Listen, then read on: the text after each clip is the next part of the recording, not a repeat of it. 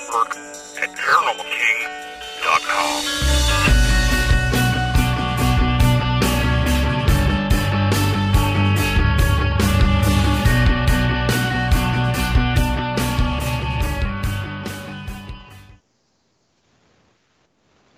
Welcome to the Paranormal News Insider for the week of April 7th, 2020, and this is officially episode number 432, and this is your host, Dr. Brian D. Parsons, and we are live on the Paranormal King radio network at paranormalking.com. And yeah, we've made it to April.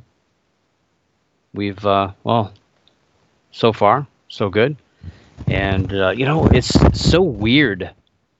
Obviously, you could say that every day of the year this year, pretty much.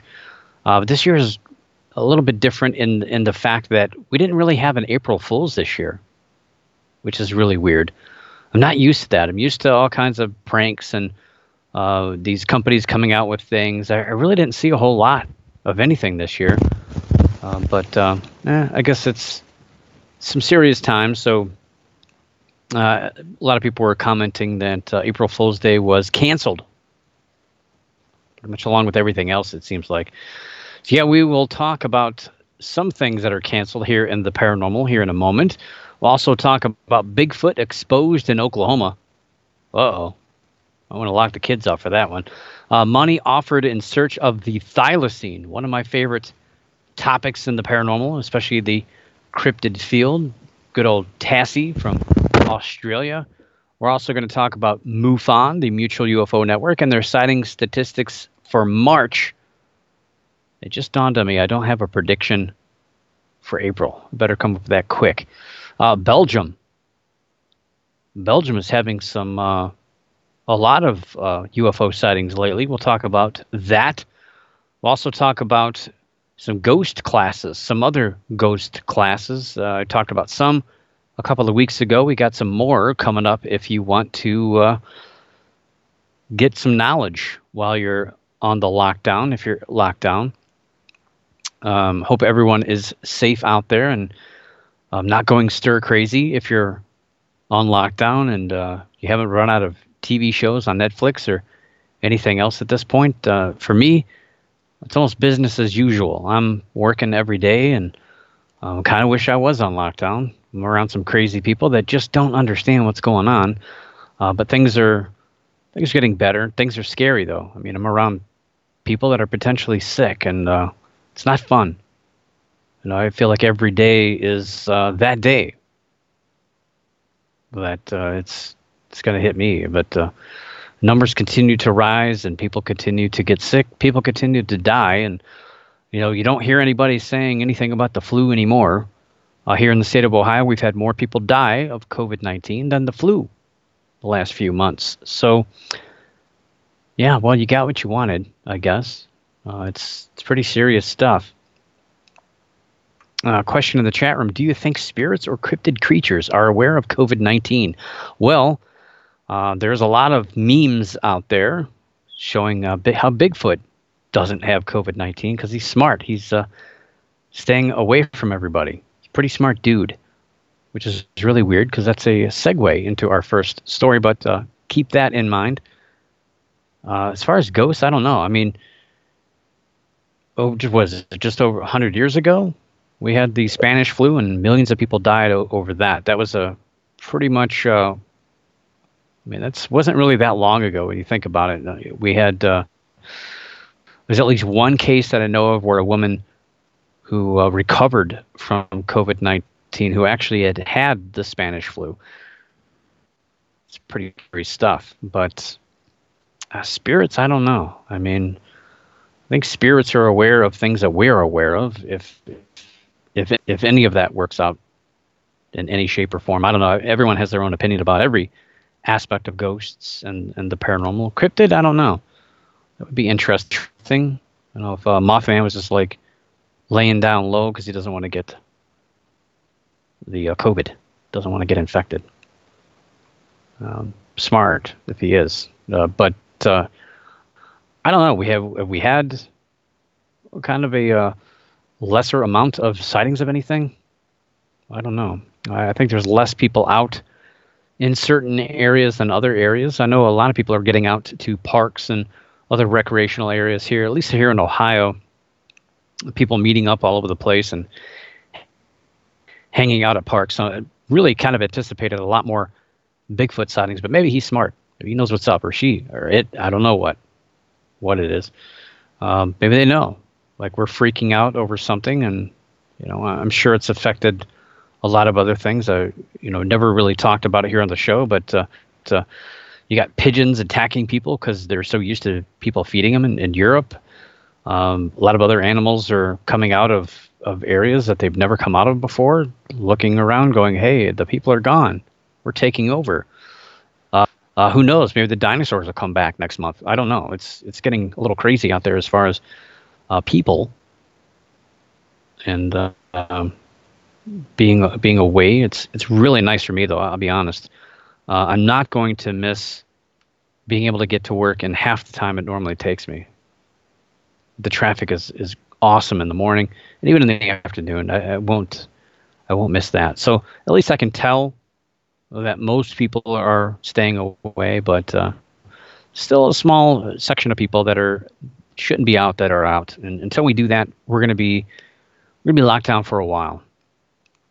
And hopefully people will get it. People will just suck it up and say, you know what? I really want baseball back.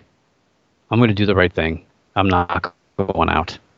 Until that happens, people coming out looking for yarn and a lot of silly things, it's not going to slow down. And everyone makes an excuse to go out, and I get it, but this is some serious stuff.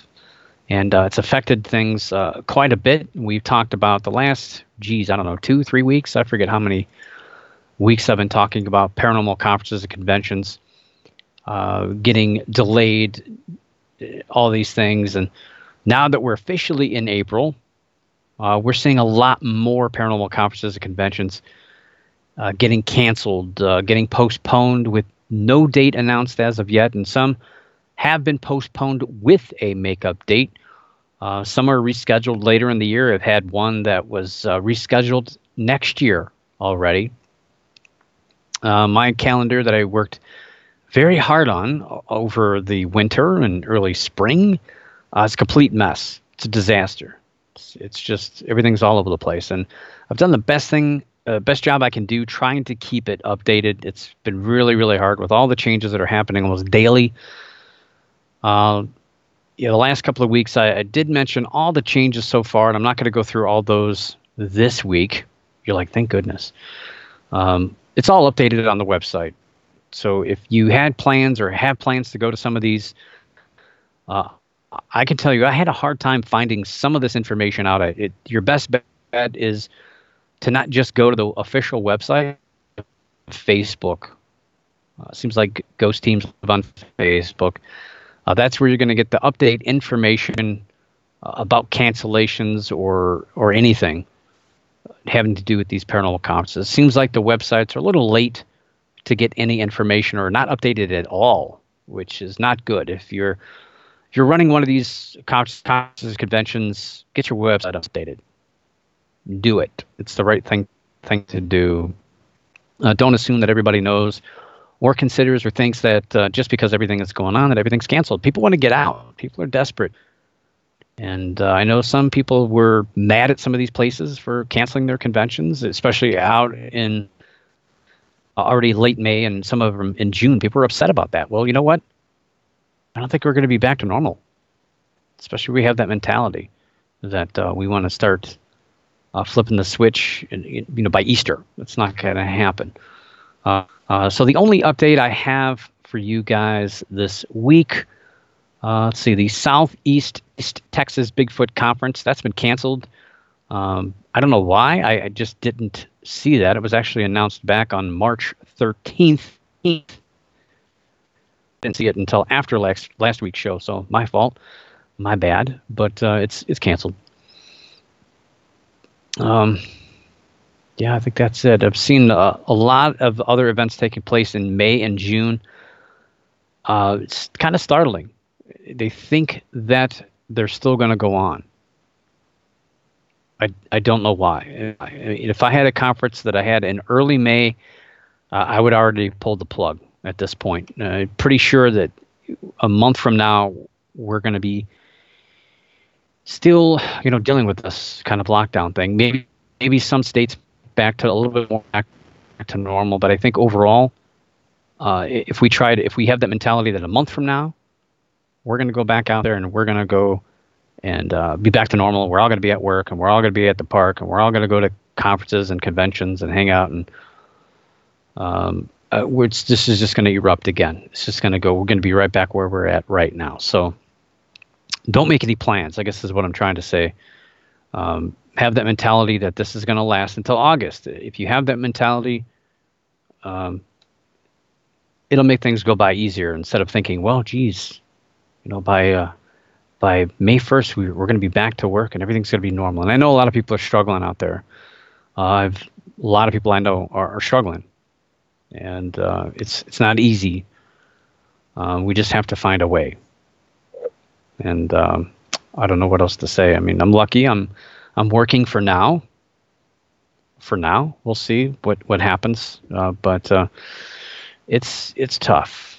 It's tough. But back to the conferences, conventions. If you're planning on going to any conferences or conventions, paranormal or otherwise, be sure to know the cancellation policy. Very, very important. I would say most of these conferences and conventions have a no cancellation policy, or I should say a no refund policy if they are canceled. So you're not going to get your money back, regardless of what the circumstances are, which is kind of shady, but I get it. Sometimes that's just the way it is. I've done a conference before, and it's hard because you're fronting that money, and if you cancel, you're not going to get your money back. So they don't want to eat it, and I get it. But things like this out of your control. If they can't get the money back, you're not going to get your money back, more than likely. Now, some of them are refunding, which is fantastic, and it's the right thing to do.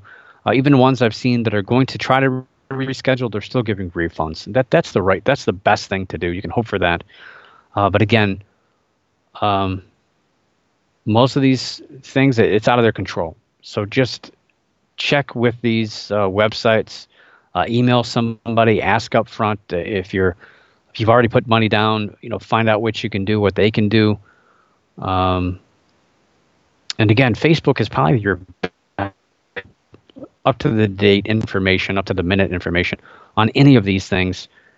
And yeah, it's just crazy. Some of these they're holding out. It's like less than a month till some of these events, and they really think that everything's going on. I don't know how many of these speakers are going to show up or how many people are going to show up, but yeah, I wouldn't be taking any chances. I think it's wishful and dangerous thinking at this point. And I get it. I want to get back to normal. I like to be playing baseball. I'd like to watch baseball at least. I'd like to go to the gym. I'd like to not have to wear a face mask out in public. That would be nice. That would really be nice. But yeah, I get it. Again, sadly, a lot of people can't afford to sit idle too much longer. But we do have to hunker down, give up things like paranormal conferences for the next couple of months, and we can all move forward. Yeah, I'd like to go fishing. It sounds like fun. All right, so that being said, that's my public service announcement for the week, especially with the paranormal conferences, conventions. Let's jump into cryptid news. And we have a follow-up on a story that I talked about last week where I reported on a series of Bigfoot sightings at the Turkey Mountain Urban Wilderness area near Tulsa, Oklahoma. There was a lot of individuals who were turning in their own individual reports. And that's the only thing that really kind of took me, I don't want to say by surprise, but kind of a slight concern over the whole situation. Everything else seemed pretty much, I don't want to say hoax, but seemed explainable, like somebody in a costume. And I thought, my personal thought was that it seemed to be a part of a kind of a park's attempt to offer pretty much people use Bigfoot as a tactic to get attention. And this sure worked. I mean, this was all over the paranormal news. It was all over a lot of news streams. Granted, it's hard to get anything to be a big story right now with everything that's going on, obviously. But this was a pretty decent story out in the public, so I figured it's probably just an attempt to get some a little bit of attention for Tulsa, the Parks Service out there in Oklahoma, and well, it worked, and it did, and it was in fact a viral campaign for the parks. They finally came clean about it, which was the right thing to do. Ryan Howell, the man behind the mask, he said, quote, "We came out here and staged several sighting photos, and from there it exploded. It absolutely exploded," unquote. That's what he says. It exploded. It did. I mean, to get a story to be, on mainstream media right now at this point, it's pretty tough. And for them to get a story pushed out that far, I think it's pretty darn good. So if you weren't here last week in the chat room, I'll post a picture or two of some of these photos.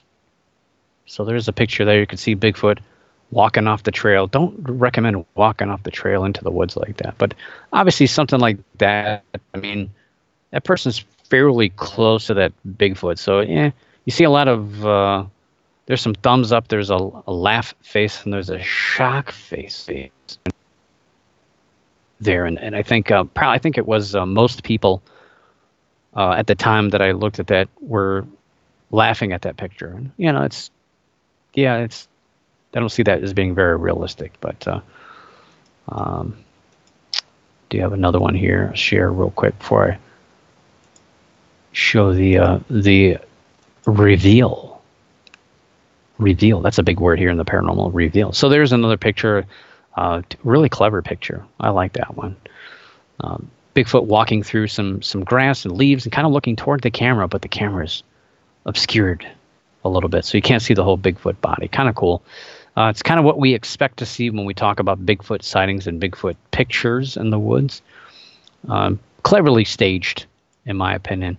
But it's been revealed that, yes, it was a human all along. And there's forgot his name already, the gentleman with the mask, Ryan Howell, holding his mask, and he's got his little costume. Lucky he didn't get shot at or anything. But, yeah, you got to be careful nowadays doing that kind of stuff. I'm sure he had backup. I mean, yeah, it exploded. It was a very successful campaign, I believe. It's probably since, again, I mentioned memes of Bigfoot being the social distance champion. I mean, forget the Loch Ness Monster, but yeah, Bigfoot, social distance champion. Forget 6 feet. This dude is like 600 yards. Yeah, it's been floating around for months on social media about him, Bigfoot being the social distance champion. So people always had Bigfoot on the brain, I think. I think Bigfoot's a pretty popular thing across all walks of life, whether people believe in things or not believe things. I think pretty much everybody, even if they don't believe, Bigfoot's still funny. It's a nice little thing to sell cars or beef jerky, I guess, or whatever else you got, because you don't have to pay anybody. Bigfoot's free. Nobody owns it as a copyright or anything, so you can do that.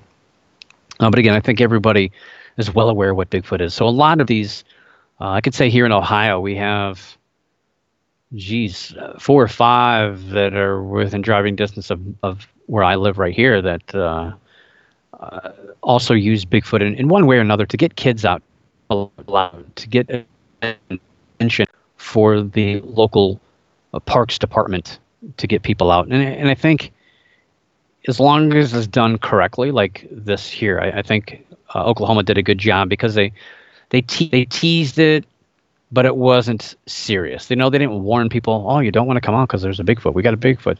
It was tactfully done, and they admitted it as soon as this got big. They didn't want it to get big and people to wonder, because some people think some of this stuff is true. Even you can tell it's done in jest, and it was done right around April Fool's Day. But sometimes people take things a little bit too seriously. So I think they did a great job with it. I don't think they went too far. Sometimes I see some places kind of just leave it hanging, and they don't really come clean about it. And people are kind of like, wait, so was that real? Was that not real? Not sure what's going on. And some people who are not really looking at this too closely may think that there's danger. And it's going to have an adverse effect. Instead of inviting people out, it's going to push people away. You don't want to do that. Anyway, Parks Department's campaign is to encourage people to get out, to enjoy the trails, but also to remember to keep 6 feet from others at a minimum. So if you're going to catch up with your fam, don't 6 feet is a recommendation, but you probably should keep a little further, because it doesn't take a nice wind to carry something, and then you infect people by accident, and you can't contain this stuff unless you're wearing masks. That does help a little bit, but 6 feet is just a recommendation. It's not like you have to carry some yardsticks or some measuring tape with you and go, oh, okay, we're 6 feet 1 inch, so we're perfect. It's a recommendation. But I see what they did there. It's tough. A lot of people that are locked up in their houses are working from home, or not working, or afraid to go out. Some people are using parks and different things to get out there to try to exercise and just get out of the house, period. Coming out of winter into this isn't fun, especially when the weather is nice, the birds are chirping, they're taunting us a little bit. A lot of people need to get out. They need to exercise. They need to just get out of the house. So a lot of people are meeting up in these parks and everything, but you got to be careful. And some parks are closed. Some parks, I know here, we have a national forest pretty much about a half hour away. A lot of those trails are closed because of the prospect that if you come across somebody, you have no choice but to get within, well closer than 6 feet to somebody to pass them on a trail. So some trails are closed, and other things, government-wise are going to be closed. We have some small parks here that are closed because there's not a lot of area. So, and we've had people chased out of areas because too many people congregating in places. So, yeah, it could backfire on you.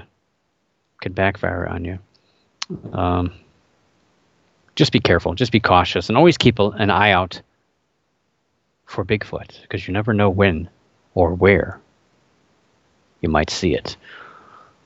Speaking of hidden animals and cryptids in general, we have a nice Thylacine story. We don't get to have a Tasmanian tiger story too often, so I like to victories. Very happy to see this in the news. Seems some scattered stories here and there. Trying to piece together what the heck these people are talking about down there in Australia.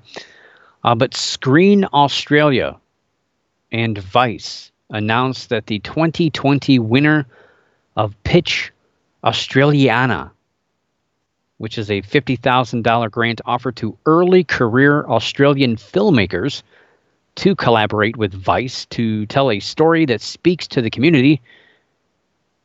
It's a good chunk of change, 50 grand. I could use that right now. Who couldn't, right? Could buy some eggs somehow. The winner was the documentary concept of Thylacine tiger. The documentary will follow Neil Waters, and if you've heard that name before, sounds like he should be in a rock band. But he's actually the founder of the Thylacine Awareness Group of Australia on Facebook. We've talked about Neil quite a few times here on the show over the years. So this documentary will document his search for the thylacine, also known as the Tasmanian tiger, which is thought to be extinct. Experts think it's gone, doesn't exist. but there's been sporadic and random sightings, a tail here or a creature running a few hundred yards away there, or a bark or a growl, just different things that are just not good enough to really provide any solid validation from scientists. So they scoff at this whole entire idea. They think it's ridiculous, but there's a lot of people that do believe that the thylacine is running around somewhere, either in Tasmania or in mainland Australia. Although mainland Australia, these guys have not been seen in a long time, like over 100,000 years. Whereas in Tasmania, they pretty much, less than 100 years ago, the last one died off down there in a zoo, the Hobart Zoo. So yeah, a lot of cryptozoologists feel that the thylacine is pretty much one of the top extinct creatures with the best chance of being found alive. And that would be fantastic. Just to be able to thumb your nose at those experts. Because the experts, they highly disagree. It's gone. It's dead. It's not coming back. That's what they think. We can only hope. The documentary will also feature some popular sightings of the last few years, as well as Waters' attempt to find evidence of the carnivorous marsupial. And it's going to, how long, you wonder, how long is this going to take? Well, Victorian director Naomi Ball will be the filmmaker behind the year-long project. So she says the project should be complete and released within 12 months and will appear on SBS Viceland. So they're doing this all to appear on TV, and I don't know if we're going to get that here in the United States. So you guys down under, I hope you guys are able to let us know what happens. I'm sure it'll be on TV. And if anything interesting is found, I'm sure we're going to hear about it tied to this film project. And it's interesting when sometimes when these things happen, I don't think that the whole thing is to get proof. I think this is more to get a little bit more weight toward people looking or toward people believing that this creature could still be alive. But every now and again, when they're doing a film thing like this, people are out there asking questions. People are out there looking at evidence. Sometimes these kind of things are enough to kick up the dirt a little bit, and things are discovered by doing these types of projects. And that's my hope, is that with this new venture, that maybe maybe if it even spurs other people to get out there. We've seen a couple of projects over the last few years, people going out there with research projects, setting up cameras and all these other things, and maybe all this stuff can tie together. We can get some, maybe a little bit more convincing evidence of what we've seen over the last 10 years or so. It's all been so speculative and just random stuff and just blurry pictures or out of focus cameras or just that last second glance at something that you think, well, it could be. It could also be a dog, could also be a fox, might be a lion for all we know. Yeah. So I really think that we're going to be hearing about this documentary over the course of the next year or so with some hopefully good news about it. But if not, well, it'll just end up on Netflix sometime in the future. So what about UFO news? Any UFO news out there? Well, of course, if you're listening at the beginning of the show, I did tease that about MUFON, the Mutual UFO Network, very quick this month to put out their sighting statistics for the month of March. Did you say month? Month of March. So MUFON, also known as the Mutual UFO Network, is the largest UFO reporting database as well as investigation group pretty much in the world. Now, not every country submits cases or submits very many cases, as we'll talk about here in a second, but overall, globally, MUFON is pretty much the leader. Some countries have their own kind of internal kind of investigation or reporting group at least, and not everybody utilizes MUFON, but here in the United States, they pretty much rule over everything as far as UFO reports are concerned. And I'll be honest, kind of coming into this month and really getting out of March, I really wasn't sure what to expect as far as sightings were concerned. I mean, there's obviously a little bit more important things floating around out there other than UFOs. Obviously, COVID-19. And I wasn't sure how this was going to go down. Was it going to increase the amount of sightings because people were at home? People were bored. People are probably out back burning things. I don't know. I'm looking at the sky. Or was it going to cause these sightings to go down because people are terrified to leave the house? I wasn't sure what direction. Or would it be just the same, business as usual, same amount of sightings, pretty much average? March is generally a little bit higher than other months if you look back the last few years, because it's generally a little bit more warmer of a month. I guess people are out a little bit more. I don't know, but again, I wasn't sure with everything with COVID-19 going down how it was going to affect these sighting statistics, or if it was at all. I was surprised when I got the email and I read the sightings, and I was a little surprised here. So was it going to be a distraction with COVID-19, or would more people be out looking at the skies, doing stuff? Well, it seems that more people around the world, at least here in the United States, did have more time to look at the skies outside, as MUFON posted their single largest report month since October of 2015. Incredible. So March saw a grand total of 883 UFO reports turned into their office. The United States led the countries with 672 sightings. Yeah, there's a caveat to all this, and I'm not gonna say it yet, but I'll say it. Actually, I'm gonna wait till the next story to kind of put my cards down. I've got a couple cards. Hopefully, it's not a dead man's hand here, but I'll lay my cards down here in a second as to what I think is really behind all these sightings. So United States, they led all countries, as they usually do, because, again, MUFON's based here. So generally, the United States is number one.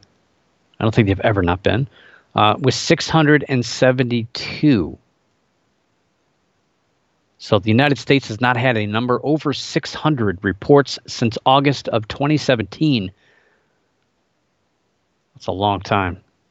And let's see, so 883. I didn't really write that down, how far back we have to go. Yeah, I mean, I don't see anything over 700. Well, 2019 had 733 in July.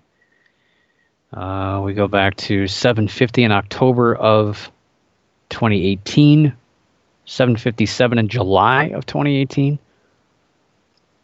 But nothing even close to 800. Yeah, 785 back in 2017 in July. So yeah, it goes way back.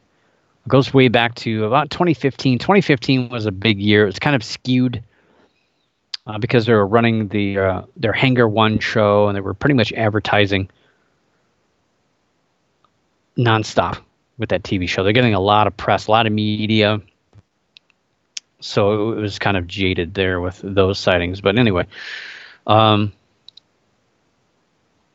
of reports. Let's see, 883. So U.S. was 672. The next closest would have been the United Kingdom with 91 reports. Canada was next with 44, followed by Mexico with 11. Japan and Spain had 7 each. Austria had 5. Brazil and Italy had 4 each. Portugal, Australia both had 3 each, and there was 27 other countries, which I'm not going to name them all off, that had 2 or less reports, with 22 of those only turning in one report each. What are you guys doing? So let's break down the 672 reports from the United States. That shows California at the top, which should be that way because California has the highest population. So you would expect the state with the largest population to have the most reports. I mean, that's just kind of how math works, but sometimes that's not always the case. California had 67. Michigan was second with 45 reports. Florida had 44. Ohio had 34. Arizona was next with 32. Followed by Pennsylvania with 31. Colorado 27. New York 26. Washington, Kentucky, and Illinois had 24 each. Indiana and Wisconsin had 18 each. Minnesota had 17. Texas turned in 16. Virginia and Oregon had 15 apiece. New Jersey and North Carolina had 13 each. Georgia had 11. And Iowa and Missouri had 10 apiece. I don't normally talk about this, but for some reason, I just felt compelled to mention this. The shapes of these reports. So the shapes of these UFOs reported that star-like was the most popular with 176 reports. I wonder of those, how many were Venus, which is shining brightly and moving very quickly through the night sky compared to the stars, which is pretty normal. Circle was second with 171 reports. And all this it's kind of difficult to ascertain what their perspective was or what they consider a star-like versus a circle. That's why I think I don't normally talk about this. This is all just beyond speculation. It's guessulation. That's really a word. I just made it up if it's not. Spear had 86. Unknown was 82. And other was 54. Unknown and other. I don't know. I'm sure there's a differentiation between the two. Oval was 45. Triangle was 43. Disc was 41. Cigar was 20. Not applicable was 16. Maybe they were beamed aboard. I don't know. Square or rectangle was 15. Tic Tac 9. And I'm not sure the flavor. Cylinder 8. Boomerang was 7. Bullet or missile also 7, as well as fireball 7, which probably just meteors. Flash 6, probably also just a fireball. Chevron 6. I'm sure if it's the gas station. Teardrop 5. Saturn-like 5. Egg-shaped comes in at 5. Well, I guess all I can say about that is nanu. Diamond 5. Blimp 4. Probably just a Goodyear blimp, but I don't know if it's out, though. It's interesting. Cone 2 and a cross 1. Somebody saw a flying cross. That's pretty exciting. So looking back at the United States reports, I like to look at the per capita information to see how the states stack up against each other. It's just a little trick of math to give a different perspective using statistics to see which states really rise upon others, because it's hard to judge one state. It's hard to judge California against Wyoming. One with a lot of population versus one with not a lot. So how does that affect when one state has 50 sightings and the other has only 2? It could actually be about the same percentage per 100,000 people in a month. So looking at per capita, when I look at it as per 100,000 people, it's usually a percentage. So I'm taking an extra step here, giving you what would 1 per how many thousands people it would translate to kind of make it a little bit more interesting. Because I think MUFON used to do this, and I think they just kind of got like, well, this is silly. Why are we even doing this? Because it's not percentages. So the benchmark, what we're looking at here, the benchmark would be to look at the total U.S. sightings And from that, we see 0.2. So just 0.2 of 100,000 people are reporting a UFO in the 50 United States plus the District of Columbia. So I took that metric until they get the census updated for 2020. Hopefully you didn't forget to register for the census. That's another PSA for the week. So basically, it comes out to 1 in every 488,452 people in the United States reported a UFO. That's pretty statistically insignificant. Still not as you still have a much better chance of seeing a UFO than getting bit by a shark. But yeah, breaking this down further, let's look at California again, the top state in population, and again the number one reporting state with 67 reports. So this is the leader here. How does this break down? It actually comes out to, you do the math, it's 0.17 per capita per 100,000 people. So 0.17. That's below our U.S. average. So even though it's a state leading it, it's still below the average. So it comes out to about 1 in every 589,735 people in California that reported a UFO. Yeah, Michigan, number 10 in state population, and they also had 45 reports. We're also in second place. They had a 0.45 per capita. So it's much higher, 0.45 per 100,000. Or if you break it down, it's 1 in every 221,931 people. So question in chat, do they do the U.S. territories? You mean with the sighting statistics, they actually keep those separate? So for some odd reason, they don't consider them, so Puerto Rico, which is a U.S. territory, it's part of the United States. But if you look under MUFON sighting statistics, it's actually would consider that a different country because it lists it separate than the United States. I don't know why.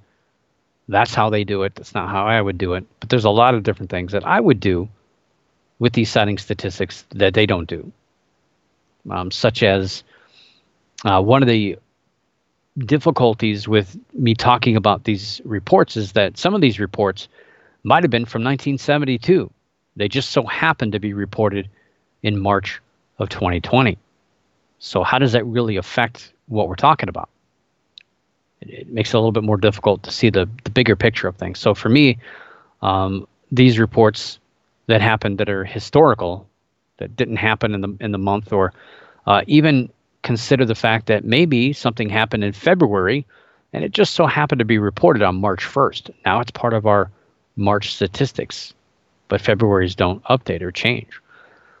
That's where I think it's confusing, because we really don't have a really good sense. This is just a really general spitball type of statistics things that we're talking about. I get a little carried away with it, I think, but just to break it down, just to make it sound more interesting than really what it really is. It's really not that important. Boy, that was a really long-winded explanation. But yeah, so outlying territories not really considered part of the U.S. according to this. They do consider the District of Columbia part of the United States as far as their stats are concerned, which is okay, I guess, because it is. That's why I use, when I'm doing my math, I have to use the population that they're breaking their stats down by 2. So I'm trying to be as accurate as I can. Ohio, number 7 in state population, had a whopping 34 reports, which comes out to a 0.3 per 100,000 people, or breaking it down, it's 1 in every 343,798 people. I think there's less people in Cleveland than that. Minnesota, number 22. So Minnesota had 17 reports, half of what Ohio had.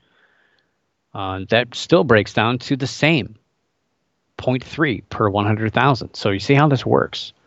Ohio, more state population, double the reports, but has the same per capita as Minnesota, but half the reports. And you could translate that to, well, 1 in 331,750 people saw or I should say reported a UFO in the month of March. It's more accurate. Wisconsin, number 20, state population, not counting cows. They had 18 reports. They had a 0.31 per 100,000 people, or 1 in 321,500 people. Iowa, number 32 in state population, had 10 reports, had a 0.32 per 100,000 people, or exactly 1 in 315,507 people. That's the only one that worked out perfectly. Oregon, number 27 in state population, 15 reports, at a 0.36 per capita. I should say per 100,000 people, or 1 in every 281,183 people in the state reported a UFO in the month of March. Rhode Island, way down there in state population, number 45, had 4 reports. Yeah, 4 reports, but finished with a 0.38 per capita. 1 in every 264,841 people, give or take. In Arizona, number 14 in state population, 32 sightings with a 0.44 per 100,000 people, or 1 in every 227,500 people.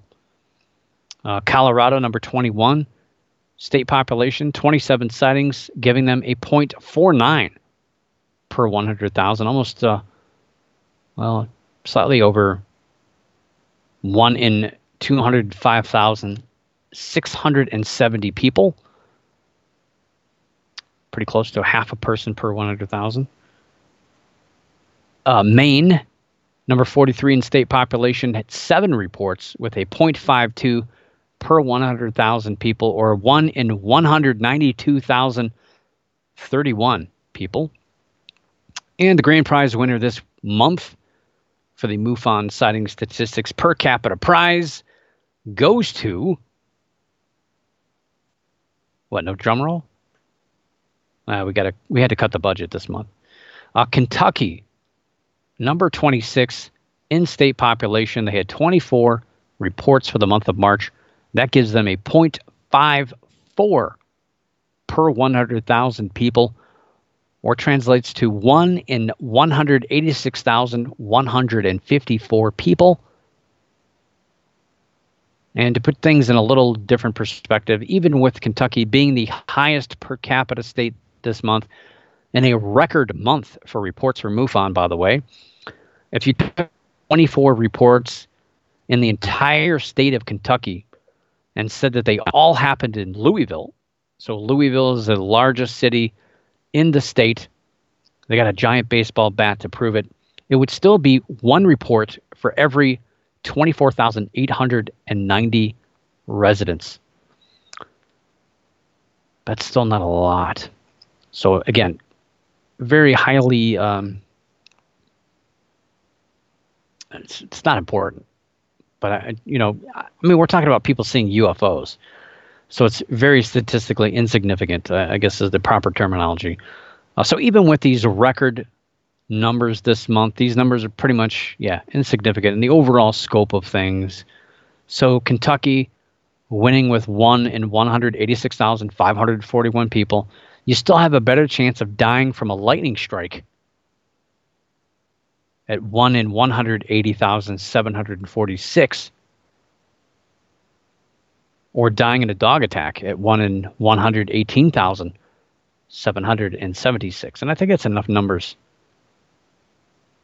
for tonight. Making my head hurt here. So yeah, MUFON, thank you for the sighting statistics for the month of March. We'll see what happens for April. And as I mentioned, I didn't come up with, that was way off here in March. My prediction was 565 total and 409 U.S. 565, 409. So, yeah, I wasn't even close. 883 and 672. Way off. Didn't see it coming.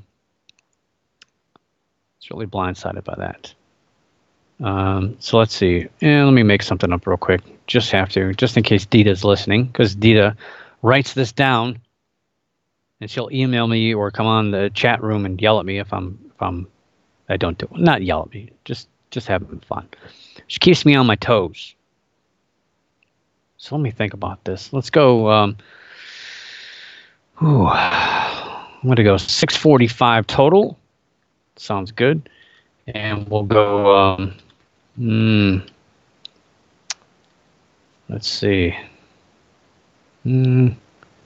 500 and, we'll go 512. Sounds like a nice round number.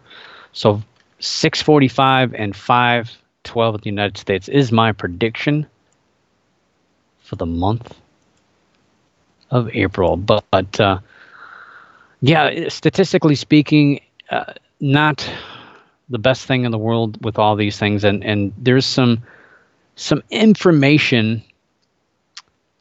Again, these reports could have happened 20, 30 years ago, and they just so happen to be put in the month of March. Then MUFON puts it in their sighting statistics for that month, even though they didn't happen there. These don't exclude things that are explainable. And our next story is about Belgium. So Belgium didn't have any reports at all for the month of March sent to MUFON. Nothing. But an article from the Telegraph points out that Belgium had a record month of UFO sightings. According to the article, there were 87 reports in March and 188 so far for the year of 2020. 87 reports would have put them pretty high up there for MUFON. Would have certainly added to the overall numbers, but Belgium had 0, according to MUFON.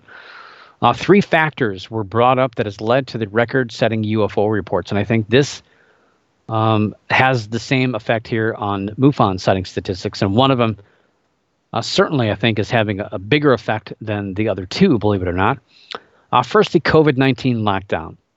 So this has certainly narrowed the country's attention, kept everyone looking for anything to do. As simple as that sounds, I really don't think that has a big of a chunk of all these sightings is what people think. Second, the weather has been clear for much of the month. I don't know how that would affect all of the United States or any particular states. We've had rainy days, we've had clear nights, so I don't know. We've had rainy nights too, I guess I should say too. But the third factor, this is pretty significant here.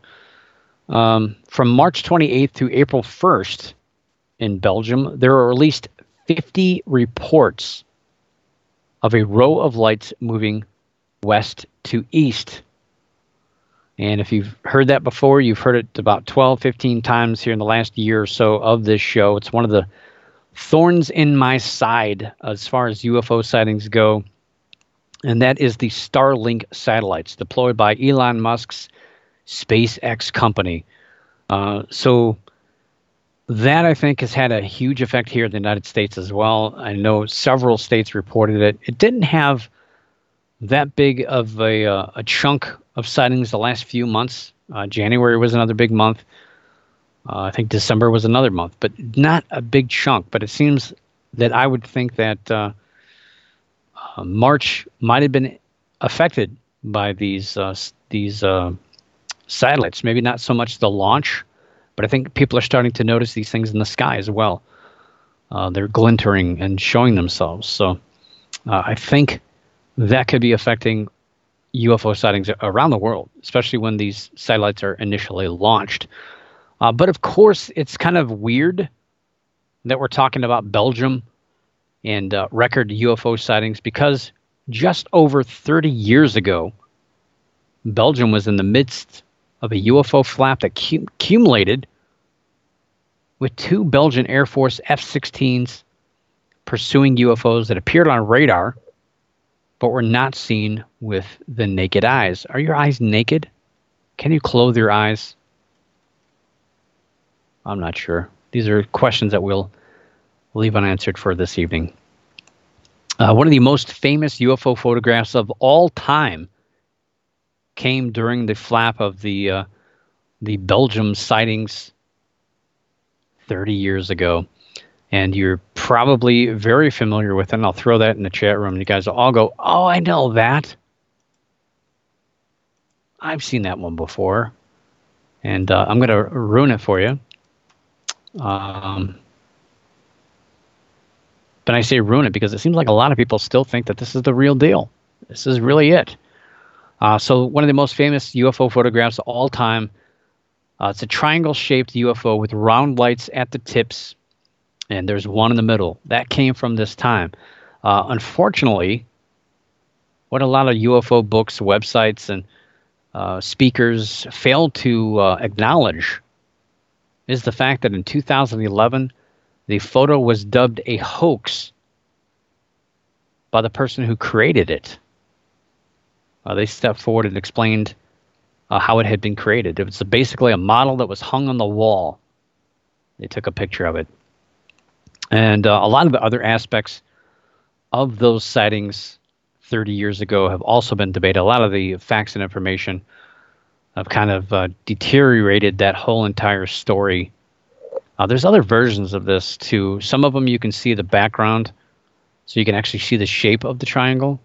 This one's like the original. It's really dark. So you may have seen an altered version of this Belgium UFO. I try to give the more original one. But yeah, there's other ones out there, but it's very similar in shape. Some of them are turned a different angle as well, but it's the same thing.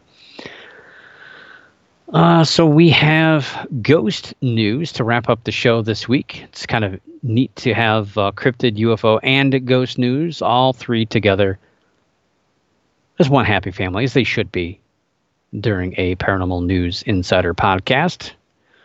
So a couple of weeks ago, 2 weeks ago, I did mention the Koestler Parapsychology Unit was offering a course on parapsychology. It's a little expensive. I get it. It lasts 12 weeks, I believe. So it's a lot of money. Plus, it's also an investment in time as well. I get it. And not everybody is super serious about parapsychology. Parapsychology isn't just about ghosts. Parapsychology is about a lot more than just spooky things. Spooking people at night and walking into a library and seeing a fully floating, vaporous thing flying through the sky at you. It's more than that's just that. There's a lot more to it. And you can learn about those other aspects, not only through the Koestler Parapsychology Unit, but also the Rhine Research Center in Durham, North Carolina. They're also offering various courses on consciousness and ghost research. Coming up quick. There's an 8-week introduction to parapsychology class that starts on Monday, April 27th, and it runs to June 22nd, skipping Memorial Day. That's another interesting holiday that we're going to have to start talking about after Easter is over this weekend. It's led by Lloyd Auerbach, not Memorial Day, but this 8-week intro to parapsychology. Tuition is $199. And similarly to the KPU course, it uses the same textbook, Introduction to Parapsychology, 5th edition by Harvey Irwin and Carolyn Watt. So obviously that's a pretty important book. You might want to get your hands on it, even if you're not going to take any of these courses. I do have my copy. It's a little older. It's a 4th edition, maybe 3rd edition. I don't know. It's pretty dusty. The Rhine Research Center will also offer a course titled Human Consciousness and Survival Studies, an 8-week course for $199. This covers near-death and out-of-body experiences, mediumship, and after-death communication, along with other aspects of the survival of consciousness hypothesis. This course is also led by Lloyd Auerbach. There's also an EVP, ITC, and Technologies 4-week course for $99, as well as an 8-week course covering 8 important studies in parapsychology. And I know a lot more people are going to want to go for that $99 course because it's about tech and equipment and all that stuff. But I'm more interested in this 8-week course covering 8 important studies in parapsychology. So they're going to review Zener card research, the Gansfield technique, remote viewing, micro PK experiments from the Pear Lab, studies of healing, and a lot more. That course is a little bit more costly, $225, but it's probably my favorite because it dives into the actual research process. It analyzes aspects of parapsychology, which really and truly it's kind of a laboratory kind of thing too. So it's kind of something that's sorely missed in the ghost investigation field. But do check it out. If you want more information, you can go to rhineedu.org. That's RHINE-EDU.org for more information. The rhineeducationcenter.org or rhineedu.org for more information and to sign up and to learn more about parapsychology, survival of bodily death. And I do want to thank everybody for showing up tonight, for listening to the show. I do appreciate it. Hopefully, I've given you something to occupy your time with for now and keep your mind off of everything that's going on out there. And with that, hopefully you can have some sweet dreams as you think of Bigfoot and all these other crazy things that are hopefully a little less scarier than everything out there.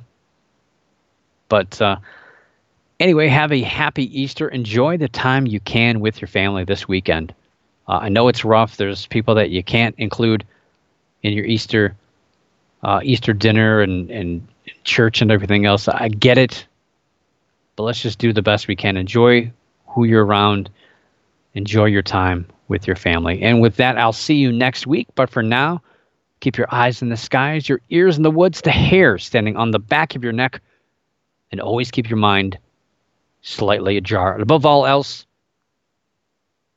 wash your hands. Oh, and yeah, don't stop believing. For the Paranormal News Insider, this is Dr. Brian D. Parsons reporting.